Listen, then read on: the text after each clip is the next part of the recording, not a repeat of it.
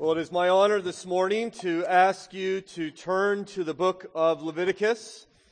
As we continue our study in this wonderful book, we will be in chapter 19 this morning, doing this entire chapter, a wonderful and encouraging time, I trust, in God's Word as He speaks to our hearts. You'll find that on page 97 in the Pew Bible in front of you, and I would like to, as I frequently do, encourage you to have God's Word open this morning. We're going to be looking at all 37 of these verses, 36 of these verses, and we're going to have to jump around a little bit in the book of Leviticus, and I think it will help you to stay engaged in the sermon if you have God's Word that you can refer to throughout our time together. And so here we are in Leviticus chapter 19 and verse 1. Hear now the Word of God. And the Lord spoke to Moses, saying, "Speak to all the congregation of the people of Israel and say to them, You shall be holy, for I, the Lord your God, am holy. Every one of you shall revere his mother and his father, and you shall keep my Sabbaths. I am the Lord your God. Do not turn to idols or make for yourself any gods of cast metal. I am the Lord your God." Our Father in heaven, we're thankful for your word. We trust that you would, in your kindness to us and by your Spirit, speak into our hearts this morning and into our minds. I'm reminded of the Lord Jesus who prayed on the eve of his crucifixion, "Father, sanctify them in truth, for your word is truth." We echo the prayers of our Lord this morning and ask by your grace that you would make us into a holy people. You would sanctify us through your word. And so help us here this morning with receptive hearts and understanding minds, that we might find our joy in your truth. That your commandments to us would be sweet like honey and rejoice our heart like much gold. Do this work of grace in us, even now, for our gain and for your glory, we pray in Jesus' name. Amen. It was in the year 1517, October 1517, in fact, October 31st, 1517. It will be the 500th anniversary just this couple months, when God changed the world through a man, German monk, by the name of Martin Luther. Martin Luther began what we now know as the Protestant Reformation, chiefly on when he rediscovered the theology that salvation is not earned through a series of works or the performance of sacraments, but instead salvation is God's gracious response to faith. He began to teach this. He began to shake the very core of Europe. The Roman Catholic Church quickly protested, saying this was the chief protest to Luther's theological reformation, saying if salvation is not on the basis of works, then what motivation will there be for people to be good, for people to obey God? That we need the threat of judgment in order to motivate and compel righteous living. Or to put it another way, if we're saved completely by grace, then sin will abound. Luther responded to this accusation. I quote him, "Being afraid of judgment will indeed produce a surface-level adherence to the law. But beneath that thin veneer of obedience will rush a river of fear, pride, and self-interest. The only way to develop real love for God is to have fear removed. As the Apostle John said, God's great love for us is what produces love for God in us." So Luther said, no, wait, if it's all God's unmerited mercy to sinners, that won't produce sin, and that won't produce this fear-induced obedience. Rather, it will produce a transformed lives of grateful, passionate, joyful obedience to God. And so John Bunyan, the great Baptist author 100 years later, would write, if people really see that Christ has removed the fear of punishment from them by taking it onto himself, they won't do whatever they want. They'll do whatever he wants. Of course, these men and many like them have just discovered these truths from studying the Bible. The Lord Jesus taught this time and again. For instance, in John 14 and verse 15, he says, if you love me, right, you know this, you will obey my commandments. The Apostle Paul said in Romans chapter 12, therefore, my brothers, in view of God's mercy, present your bodies as living sacrifices to the Lord. Right? This is what the Scripture has taught. God has saved us by his grace, and therefore out of a response to grace, a grateful response to what he has done, we live for him. And it's not simply a New Testament idea, by the way. The book of Leviticus teaches it as well. And so I think we're week 10 in our study of Leviticus, and just to kind of remind us of where we've been, the first half of Leviticus is largely on how to approach God. How do we deal with sin? See, God knows his people will fail to keep his law. That's why he gives them sacrifices. He instructs them by his grace on a way to provide atonement or a covering for their sin through the blood of a substitute, chiefly seen on the Day of Atonement, right? So that's how we deal with sin. And then we get to the second half of Leviticus, and much like a letter that Paul would have written, it's not on how to deal with sin. Now that sin's been dealt with, how do we live a holy life?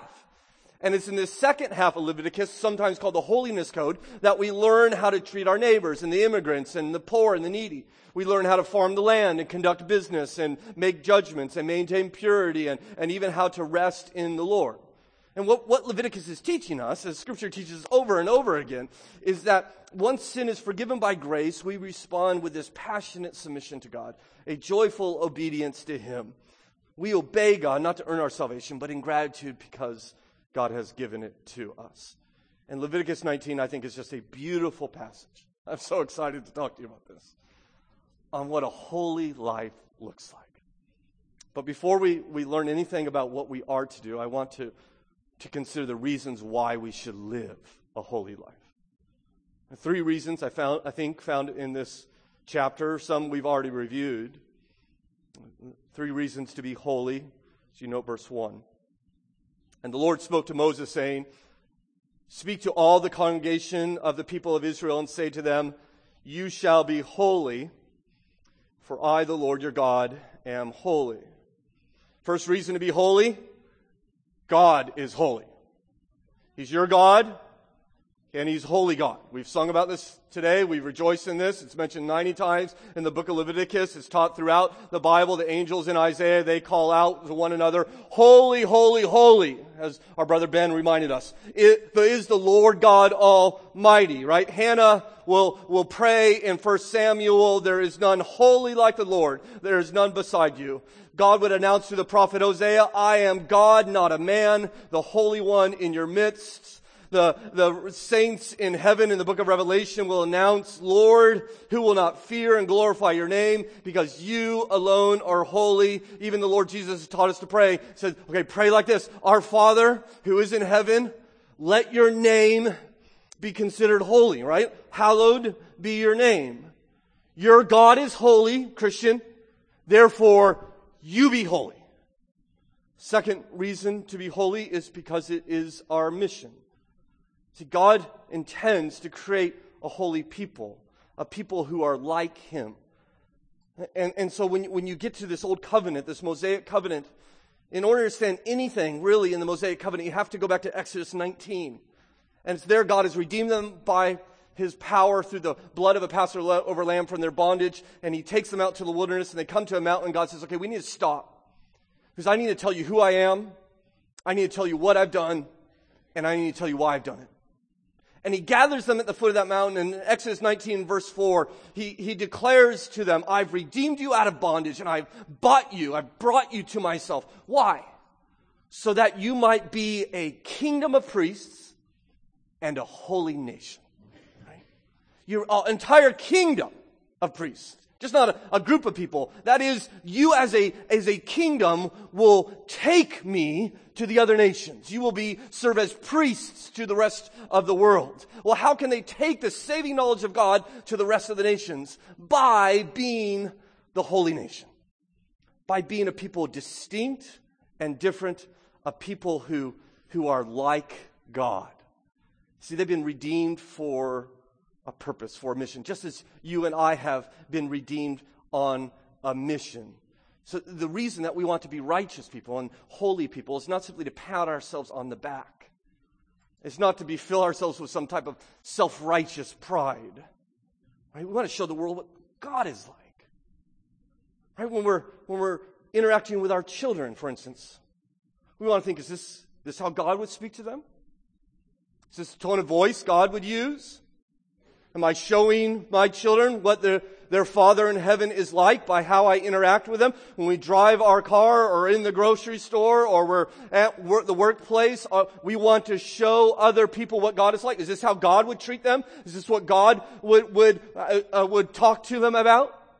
That's our mission, to be holy people. In fact, I was writing this sermon a couple weeks ago, and I took a break for lunch, and I drove over to Subway, and I pulled into the parking lot in Subway, and alongside me pulled in one of those massive, large family vans, okay? You know what I'm talking about?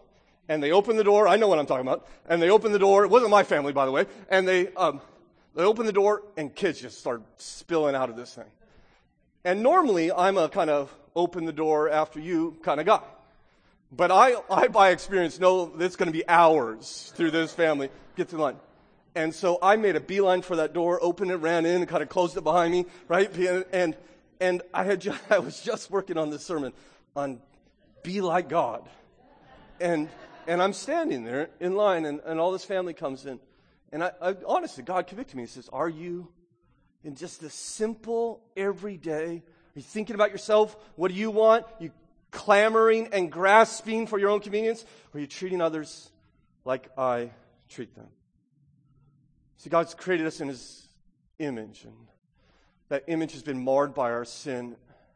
And God comes and redeems us, and He gives us the law in order that we might restore that image in us, that reflection of who God is. We might show His love and His self-forgetfulness and His justice and His kindness. It's why God has created you, to reflect Him. It's why He's redeemed you, to reflect Him. That's our mission, as it was Israel's mission.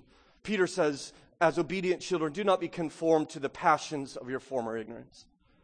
But as He who called you is holy, you also shall be holy, since it is written, and he quotes Leviticus, you shall be holy, for I am holy. By the way, this is not just for us as individuals, though it applies to us. I don't want you to think as we work our way through Leviticus 19, okay, how does this apply just to me, to me, to me? This is it certainly does apply to you, but it applies to us. We are a covenant people gathered together into God's church. In particular, we are gathered together as a people called Hamilton Baptist Church, and we are to let the world know what God is like by how we interact with one another. Our Lord has taught us this, did He not? He says, by this all men will know you are my disciples. By your prayer life. That's not what He said. By how much scripture you memorize. That's not what He said. He said, by this all men will know you are like me. They'll know you're my disciples by how you love one another. And so we need to understand that when Christians gather together, we're kind to each other, and we're generous, and we're forgiving, and we're patient, and we're encouraging, and we're loving one another. That God intends for the church, the community of believers, to be a corporate witness. This is why I believe so strongly in church membership, and I know we talk about it here. That's why I believe it's important for us to enter into a covenant, to become part of Hamilton Baptist Church. I look forward to teaching through that in the coming weeks in our church membership class. If you want more information, you could sign up for that class. We'll start on September 17th. So we're to be holy because God is holy, be holy because we have a mission. Third, we're to be holy because God told us so. Okay? God is God, and you are not. Okay? And so do what God says.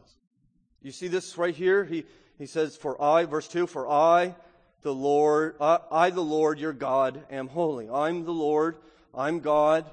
He's going to mention that 16 times in this passage. You're going to hear 16 times today God saying, I'm the Lord, I'm the Lord, I'm the Lord your God. In other words, do this. We talked about this last week. Do this because he says so. Parents, you sometimes do that, right? Why? Your kids ask why, and finally you say, because I say so. And by the way, I think that's an entirely legitimate reason for their obedience. I am fully embraced because I say so. And because I say so does not mean I don't have reasons. It means I'm too exasperated to go over them, right? Or you're too young to understand them. But God has given me authority. I'm the authority over you. I provide for you. You live because of me. In some way, I've created you, right? I care for you. And now you obey me because I say so. This is what God is saying over and over and over in Leviticus 19. I'm God. Do what I say because I say so. In fact, look, I think the summary of this whole chapter is found in verse 37. And we kind of get to the end. And notice what God says. And you shall observe all my statutes and all my rules and do them. I am the Lord. Right? Period. Just in case you forgot who's telling you to do these things, God's telling you to do these things. God says, I made you. I provide for you. I bless you. I've saved you. Now do what I say. And that doesn't mean, by the way, it's a grudging obedience, like we're stomping upstairs to reluctantly clean our room. We do so with joyful hearts because God's commands are good. I don't know what you think about when you think about the commands of God. And this is one of the challenges with preaching the law, preaching Leviticus, is sometimes we think the law is kind of like a bunch of thou shalt nots. And certainly they're there, some of those. We think the laws are ridiculous rules or onerous commands. And my hope is that you'll see that the law today is, no, God says, I want you to be kind and I want you to be generous. I want you to be good and honest. I want this to impact your family and your place of work and the government and society. Holiness is not abstract. It impacts every aspect of our lives.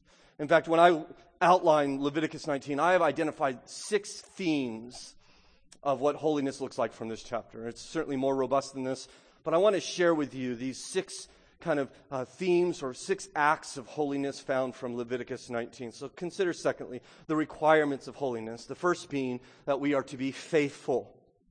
We are faithful. Look in verse 3. Every one of you shall revere his mother and his father and shall keep my Sabbaths. I am the Lord your God. Do not turn to idols or make for yourself any gods of cast metal. I am the Lord your God. God reminds them of the Sabbath, which we'll consider more in the coming weeks. It's a sign of their covenantal relationship with God. God only gave the people of Israel the Sabbath. It was a declaration they belonged to God. So in keeping it, they were being faithful to God. And then he goes on in verse 4 and gives the second commandment, the Sabbath being the fourth. He gives the second commandment there that you're not to make any idols, he says, for them. You're not to be like the pagans who bow down and worship objects of clay and stone and wood. The reason, by the way, that God doesn't want his people to make idols, why is Israel alone forbidden from making an idol? Well, because God has already made his image. He put his image all over this earth. And the image is to be you and I. If you will, if I use the term loosely, we are to be God's idol. We are to show the world what God is like. And so God doesn't need a little image here and a little image there and a little image there because he has us. That's the whole point of holiness, that we are to reflect God. And so God says, I want you to be faithful and be committed to me and to me alone. Now look over in verse 19, somewhat of an obscure verse. It's a little bit difficult to understand, but I think it teaches us that we're to be faithful to the Lord. You shall keep my statutes, he says. You shall not let your cattle breed with a different kind. You shall not sow your fields with 2 kinds of seed, nor shall you wear a garment of cloth made of 2 kinds of material. Right? So no labradoodles for them. Right? No polyester. And there's all sorts of different ideas as to why this is the case. One idea I just want to impart to you is that the priests would actually wear garments made of 2 different fabrics.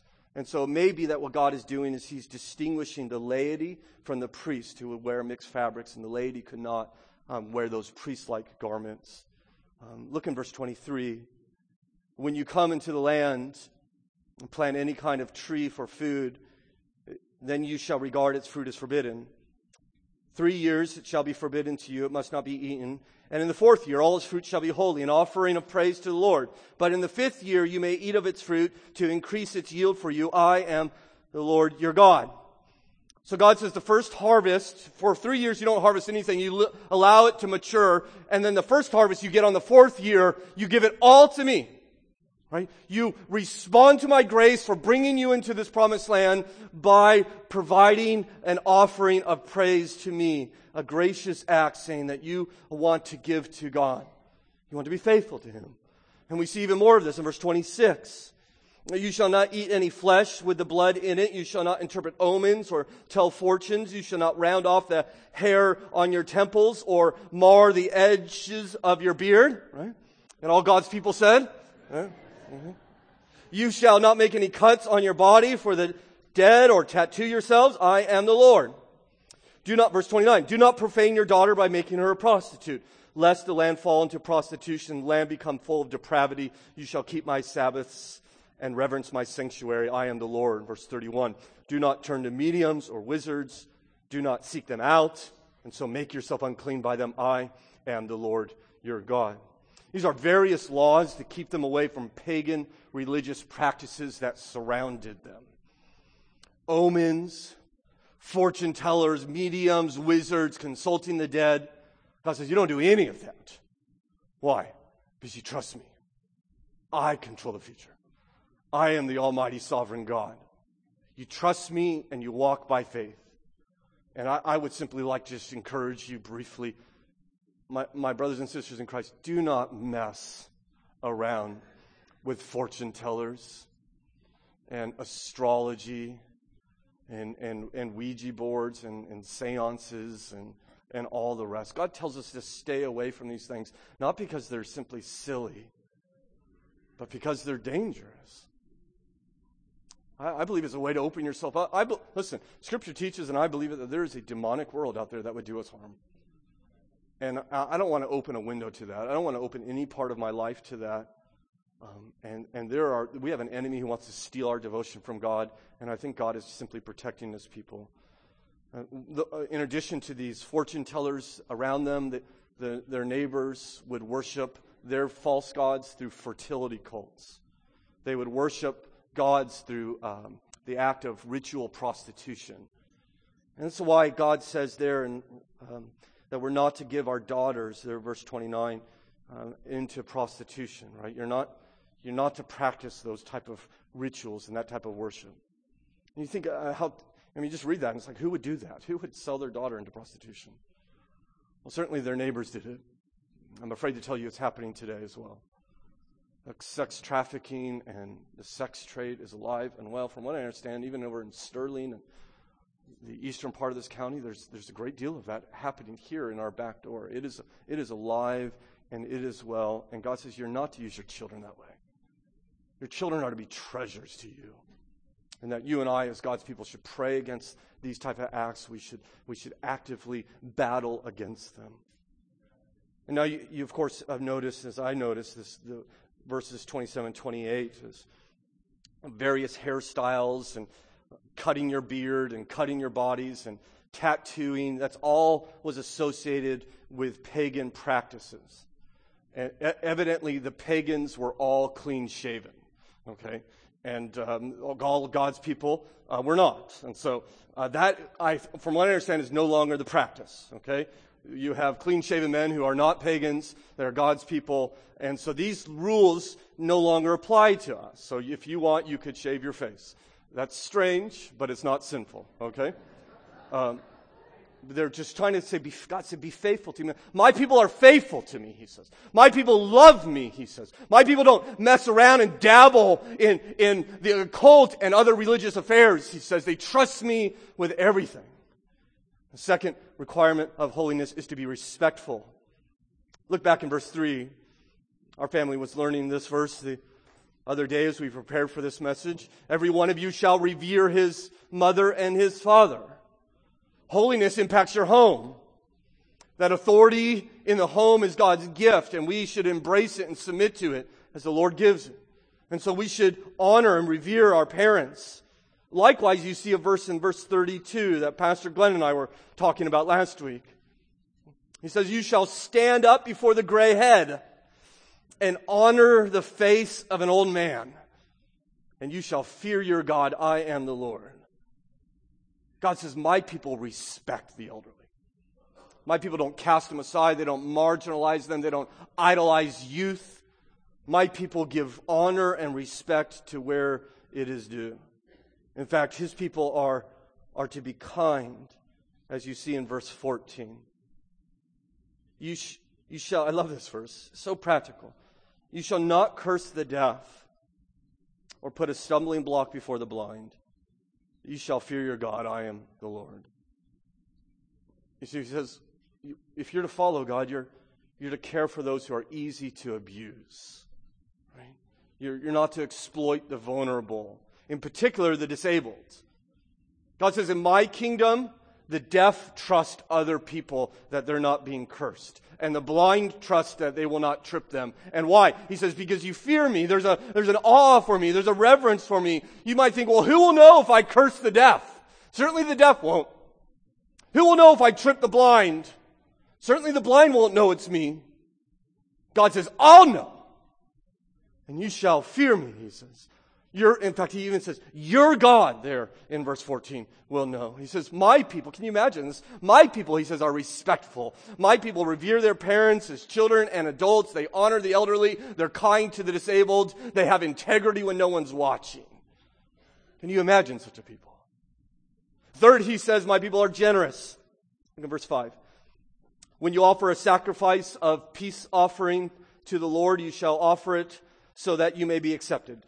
It shall be eaten the same day you offer it, on the day after. And anything left over until the third day shall be burned up with fire. If it is eaten at all on the third day, it is tainted, it will not be accepted. And everyone who eats it shall bear his iniquity, because he has profaned what is holy to the Lord, and that person shall be cut off from his people. I put this under the title of generous because you remember what the peace offering was. I think he kind of explains it there. Sometimes it's called the fellowship offering. And a peace offering was you bring this animal to a cow, for instance, to the temple or the tabernacle courtyards, and they would take some of the meat and give that to God, and then they would take some of it and give it to the priest, but the rest of the animal was left for you to eat. Right? So this is how you would eat meat back in this day. So you would eat this cow. But God stipulates, he says, if you eat it, you have to eat it within a day or two. Now my question is, when we talked about this offering, how do you eat a cow in a day? Right? You do so with a lot of help. Right? This would be a massive feast. You invite their friends. You would invite the poor. You would invite your community there to come rejoice in what you have given to the Lord. And God would symbolically eat with you, and the priests would eat with you, and then you would gather together with a community of people, and they would rejoice in this generosity that you would share with your neighbors. And we see more of this in verse 10, in particular your poor neighbors. When you reap the harvest of your land, you shall not reap your field right up to its edge, neither shall you gather the gleanings after your harvest. And you shall not strip your vineyard bare, neither shall you gather the fallen grapes of your vineyard. You shall leave them for the poor and for the sojourner. I am the Lord your God. As in our study of Leviticus, I've seen this a recurring theme. Care for the poor. Care for the poor. And here we, in many ways, see the Old Testament welfare system. That God's people were to have compassion on those who did not. And so they would go and work their fields. Now remember, when they would be brought in the promised land, virtually everyone other than the priests would be farmers. It's a whole nation of farmers. Farmers and shepherds and people keeping animals and vineyards and so forth. And God says, go work your field in a way that the nations watch and think that's strange. Because God says, you don't completely harvest your land. You don't strip your vineyard bare. You don't go back over and see what you've missed. You leave some of your crop for the poor to come and to collect for themselves. God says, my people put the poor before their profit. My people lower their standard of living in order to care for others. God says, I'll take care of you. It's my land. Do what I say. I'll provide for your needs. You give to the poor, and I'll make sure you have enough. We learn this in the New Testament, 2 Corinthians chapter 9. Paul says, you will be enriched in every way in order to be generous in every way. Right? God blesses so that we can bless others. And by the way, you notice that the poor have to work for it. I find this particularly interesting. I don't work in public policy, but I find this interesting that they don't get a check at the beginning of the month. Right? You want to eat, you go out and you collect it. Remember Ruth? She catches Boaz's eye as she's gleaning the fields, and Boaz doesn't say, well, she doesn't need to do that anymore. Just bring her in, we'll give her some. No, he says, let her keep gleaning. We'll leave a little bit more for her, but I want to see if she's going to work for it. And this was God's intention. God's people are generous. Are you generous to the poor? Are you holy like God in this way? A holy life means you're willing to lower your standard of living in order to be a blessing to others, in order to be generous to other people. In fact, we see something similar in verse 33. The Bible says here, our Lord teaches us, when a stranger sojourns with you in your land, you shall do him no wrong. Some translations put a foreigner or an alien. Verse 34, you shall treat the stranger or the foreigner who sojourns with you as the native among you. You shall love him as yourself. For you were strangers in the land of Egypt. I am the Lord your God. God says, you don't mistreat the aliens, the immigrants in your country. He says, Israel, you know what it's like to be a foreigner. Israel, you lived in Egypt. You were the immigrant. And now that you are getting this land, when immigrants come into your land, you show those immigrants the same love with which you wish you received when you were the immigrant in Egypt. What God is teaching is that those who receive God's love should be the quickest to extend it to other people.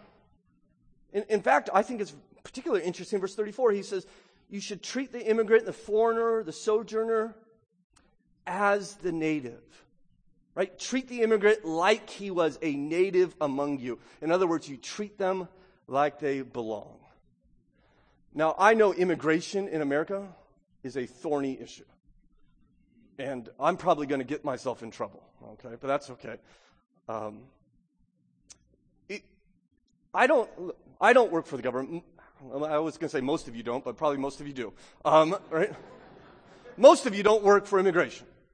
Let me put it that way. Not a lot of ICE officers here. I would encourage you to let the government do what it must. And some of you have very strong opinions on this. I have strong opinions on this. That our opinions might not agree, by the way. But the government pass the laws, build a wall, kick them out, let them stay. Right?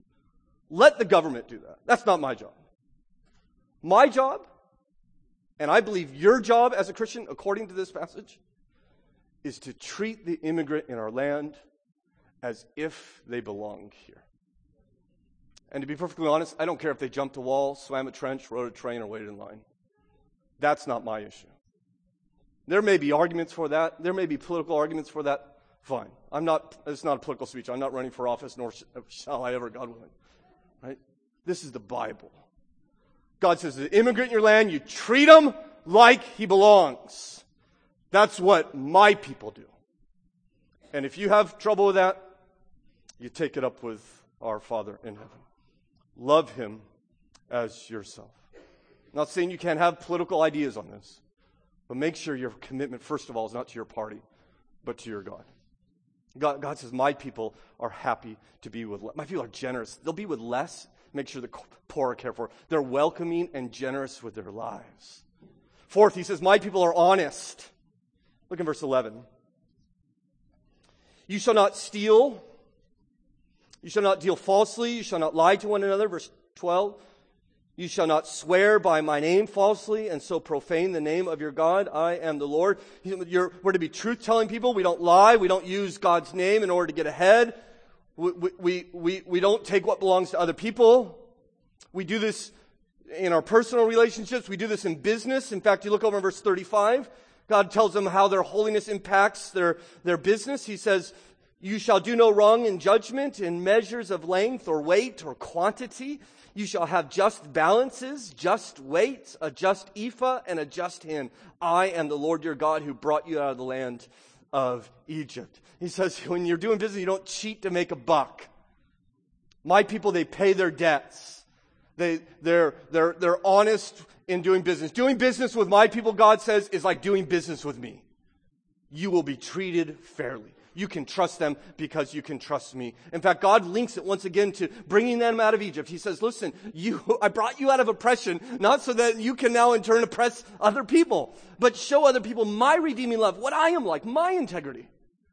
I read recently of a lady who was having friends over for dinner who were coming out of town, and she went to the meat department in the grocery store and wanted to buy a large roast, asked for a large roast, and the butcher had one roast left in his freezer, and he went and got it, and he brought it out and weighed it in front of her, and she says, well, she was hoping for a larger roast. And so the butcher actually took the roast, instead of explaining, well, this is the only one I have, he actually took it, and he went back to the freezer, and he put that roast into the freezer, and then took it back out as if he were taking a different roast out. And then he brought it back to the scale, and he weighed it, but he put his thumb on the scale just a little bit, just to make it seem a little bit heavier. At this, the woman says, great, I'll take both of them. God says, my people are honest. My people don't lie. My people don't deceive. My people keep their word. My people pay their debts. Can you imagine such a people? Fifth, God says, my people are just. Note verse 13. You shall not oppress your neighbor verse 13. You shall not oppress your neighbor or rob him. The wages of a hired servant shall not remain with you all night until the morning. It says you don't take advantage of the day laborer. You don't delay the payment. Verse 15. In the court of law, he says, you shall do no injustice in the court. You shall not be partial to the poor or defer to the great. But in righteousness you shall judge your neighbor. You shall not go around as a slanderer among your people. And you shall not stand up against the life of your neighbor. I am the Lord. God says you're forbidden from showing partiality. Justice is blind amongst God's kingdom. It's blind to people's status. It's blind to their wealth. It's blind to their relationships. You might be tempted to show partiality to rich, to curry favor. Right? You might be tempted to show partiality to the poor, to stick it to the rich.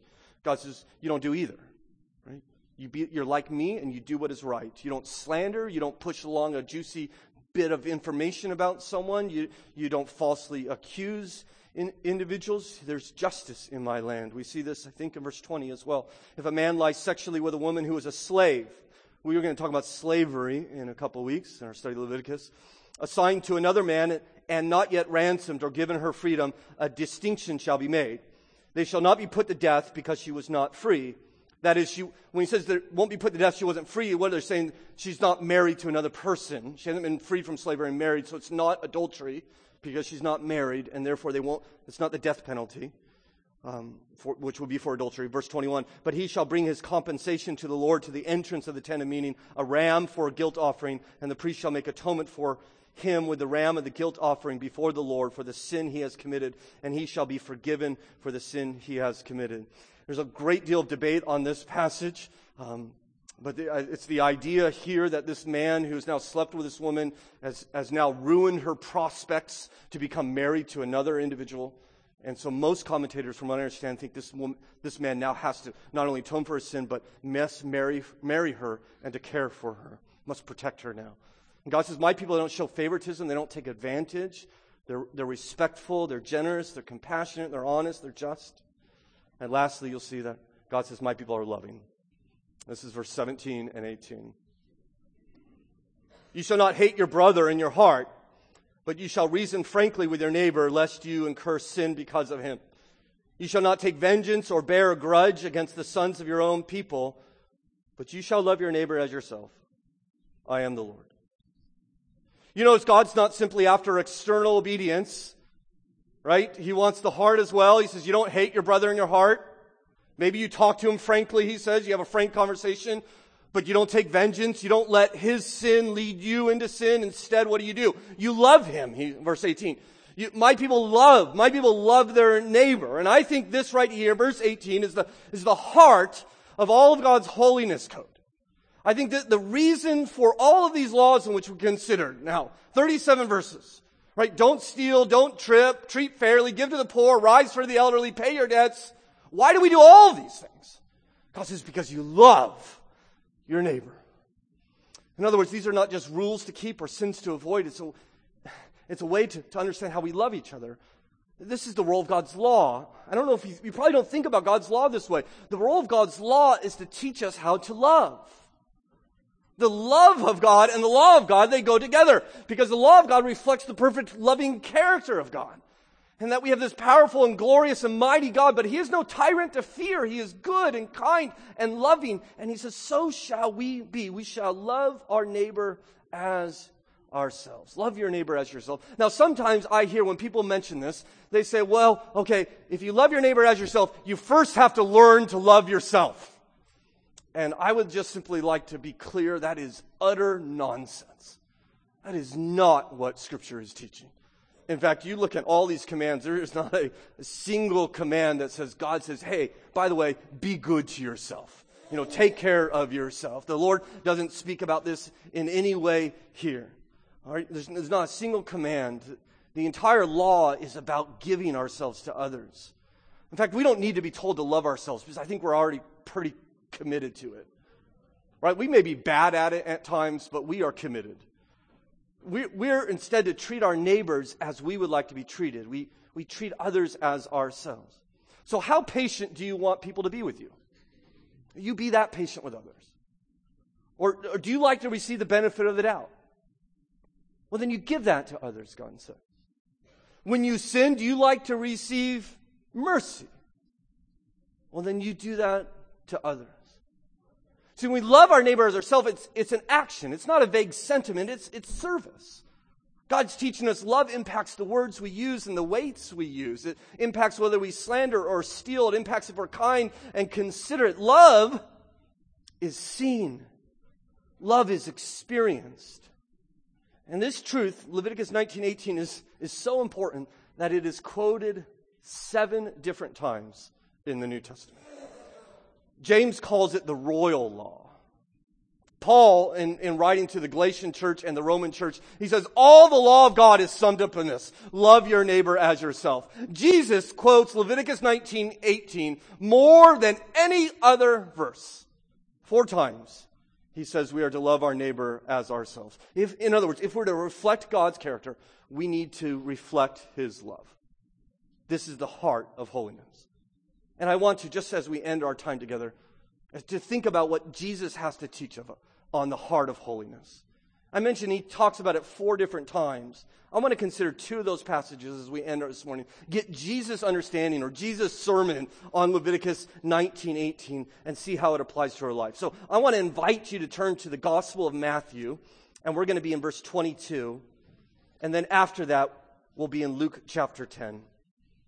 What does our Lord have to say about this verse, Leviticus 19:18? Love your neighbor as yourself. And so Matthew 22, verse 35, parallel passage to what Mark read for us this morning in our scripture reading. Jesus is encountering a Pharisee, in particular a lawyer. You see this in verse 35, Matthew 22, and one of them, a lawyer, asked him a question to test him. Teacher, which is the great commandment in the law? And he said to him, you shall love the Lord your God with all your heart, with all your soul, and with all your mind. This is the great and first commandment. And a second is like it. You shall love your neighbor as yourself. On these 2 commandments depend all the law and the prophets. Now it's interesting to me that this lawyer asked Jesus, do you see what his question is? What is the great commandment? Jesus quotes the most famous verse in all the Old Testament called the Shema from Deuteronomy 6. Hear, O Israel, the Lord your God, the Lord is one. You shall love the Lord your God with all your heart, mind, soul, and strength. Now, a Jew would quote that verse every day. Right? They'd be very, very familiar with this. And Jesus says, okay, that's the great commandment. But he doesn't stop there. He says, oh, there's a second. And he finds this obscure verse in a long list of commands in Leviticus 19. Right? So he's asked for 1 commandment, and instead he doesn't stop. He gives 2. And in fact, he even says the second is like it. It's almost as if Jesus is reluctant to talk about loving God without encouraging us at the same time to love others.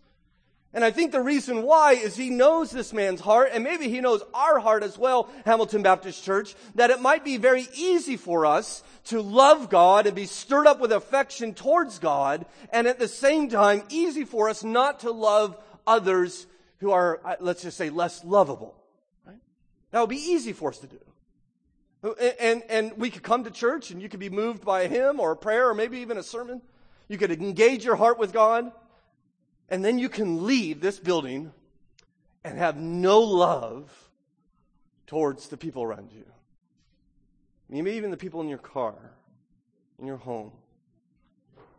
It is Pastor Mark Dever says, if you're moved in worship and yet not moved to love others, it's like being in the locker room celebration without ever playing the game. It's a spiritual schizophrenia. I'm moved to love God and yet at the same time completely unmoved to love those around me. And now maybe you say, okay, well, I already know this. I know love your neighbor as yourself. 95% of us can quote that. What's the second great commandment? Love your neighbor as yourself. But please understand, knowing it is not the same thing as doing it. Right? You can know it and not follow it. And to do so would be like being sick and you go to the doctor and he gives you a prescription and you come home and you study the prescription.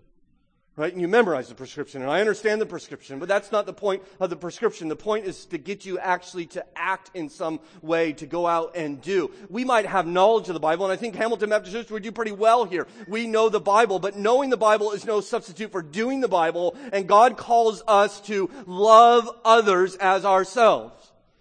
How are you doing? So, well, how do I do that? Well, Leviticus 19 is a good place to start.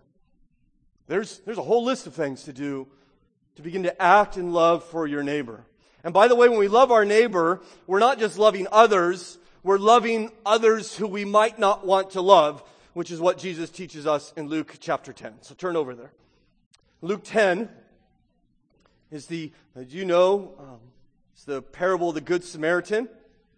And once again, Jesus is having a conversation with a lawyer. Okay? Seems to me the lawyers are never the good guys in the Bible. Okay? All right? Amen? Okay. Present company excluded, of course. And behold, a lawyer stood up, verse 25, to test him, saying, Teacher, what shall I do to inherit eternal life? He said to him, What is written in the law? Right? You're a lawyer. Tell me. How do you read it? He answered, You shall love the Lord your God with all your heart and with all your soul and with all your strength and with all your mind and your neighbor as yourself. And Jesus said to him, You have answered correctly. Do this and you will live. Okay? So he got the commandments down and Jesus says, okay, now you know it. What do? You go do it. He says, do this and you live. Well, that raises a problem. He wants to know who's my neighbor. He wants to reduce to the smallest amount of people those whom he's obligated to love. So Jesus, I want to love my neighbor, but I need to find out who my neighbor is. Jesus goes on and tells him a story pitting two mortal enemies together. Right? And the Good Samaritan comes along and helps the Jew the priest passes him by, the Levite, they both know the law, just like this lawyer, and do not do it. The Samaritan who probably has no knowledge of the law, and yet he obeys it. He loves his neighbor. And what God is saying is, my people love differently. When you meet a Christian, you are loved differently. We show the world what God is like. We reflect His holiness through our love. In the ancient Near East, the nations around Israel, along the major trade routes, if you would cross their border, there would be a statue of the king. And you would cross the border and you would see the statue and you would say, okay, I'm in that guy's kingdom. I've now entered his kingdom. Right? Now, God doesn't set up statues, but He does use His image. And it's you and I. And He places us in our family and in our workplace and on the roads and in the market. And people are to say, okay, notice something. I see this reflection in us that we represent another king. We're not clamoring after money and willing to climb over people to get it. We're not yelling about this or that all the time. We have a character of another king. We're patient and we're honest. We're kind and generous. We have mercy to the sinners and compassion to the weak. We love people. So when people come in contact with you, Christian, follower of King Jesus, are they interacting with someone who is like God? That is our calling. Be holy, for the Lord your God is holy. And to be perfectly honest, I think about this, and I feel pretty terrible. Because I can't even get through a subway line right? Acting like God. How in the world are we going to do this? I mean, it's just kind of, we're going to go be, okay, we're going to try real hard? We're going to double down? How long is that going to last? That get you through this afternoon? Maybe tomorrow? And by the way, just to further discourage you, Jesus commands in John 15, he says, my command is this. You've heard that command in Leviticus. My command is this. Love each other as yourself? No, he says, love each other as I have loved you. And if you have any knowledge of your heart whatsoever, you know how far you fail to do that over and over again. And my brothers and sisters, this is why the love of Jesus is so life-changing. Because even though you fail all the time, he loves you anyway. And his love for you is not some sentiment. It's not vague. It's costly service. In fact, when Jesus was born, the angel said to Mary, the Holy One to be born will be called the Son of God. He is the Holy One. He is the one who perfectly reflected the image of God to such a degree that he could say, if you have seen me, you have seen my Father. Perfect in his holiness, faithful and good and generous and honest, just and loving. And he died for those who are not like you and me in our place, taking the wrath of God upon himself, rising from the dead. The Bible says God demonstrates his love for us in this, that while we were yet sinners, Christ died for us. And so please understand, you don't become a Christian by becoming loving. You become a Christian by recognizing you are not loving and you need the mercy of God. And you turn to Christ, for his scripture says that if anyone confesses that Jesus is Lord and believes in his heart that God raised him from the dead, you will be saved. You are not saved by your efforts. You're saved by faith in the Lord. My Christian brothers and sisters, do not leave this place just redoubling your efforts to be more holy. Fill your heart with the truth of how much God has loved you through Christ, and let that propel you forward. That you would recognize it is your greatest joy and unimaginable privilege to show the world how God has treated you by treating them in the same way, by loving others.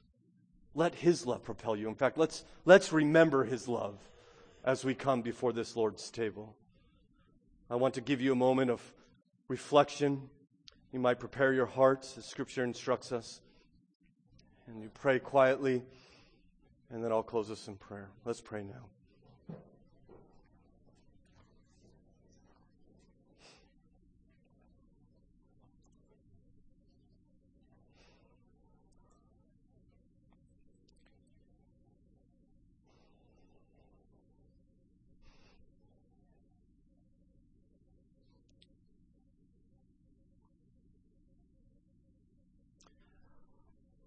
Our Father in heaven, in a moment as we hold the bread in our hand and wait for our brothers and sisters to receive it, will you let us hear in our heart, you shall love the Lord your God with all your heart, mind, soul, and strength, and your neighbor as yourself. And at the same time, will you let the bread remind us that because we fail, Christ has come in an abounding mercy and love and saved us through his broken body and shed blood. And this reminder of his broken body and the reminder of his shed blood found in the cup might truly create in us the desire, the understanding of the great joy and privilege it is to show the world what you're like. Help us through this supper meal to grow in our holiness. As you work in our hearts, we pray in Jesus' name. Amen.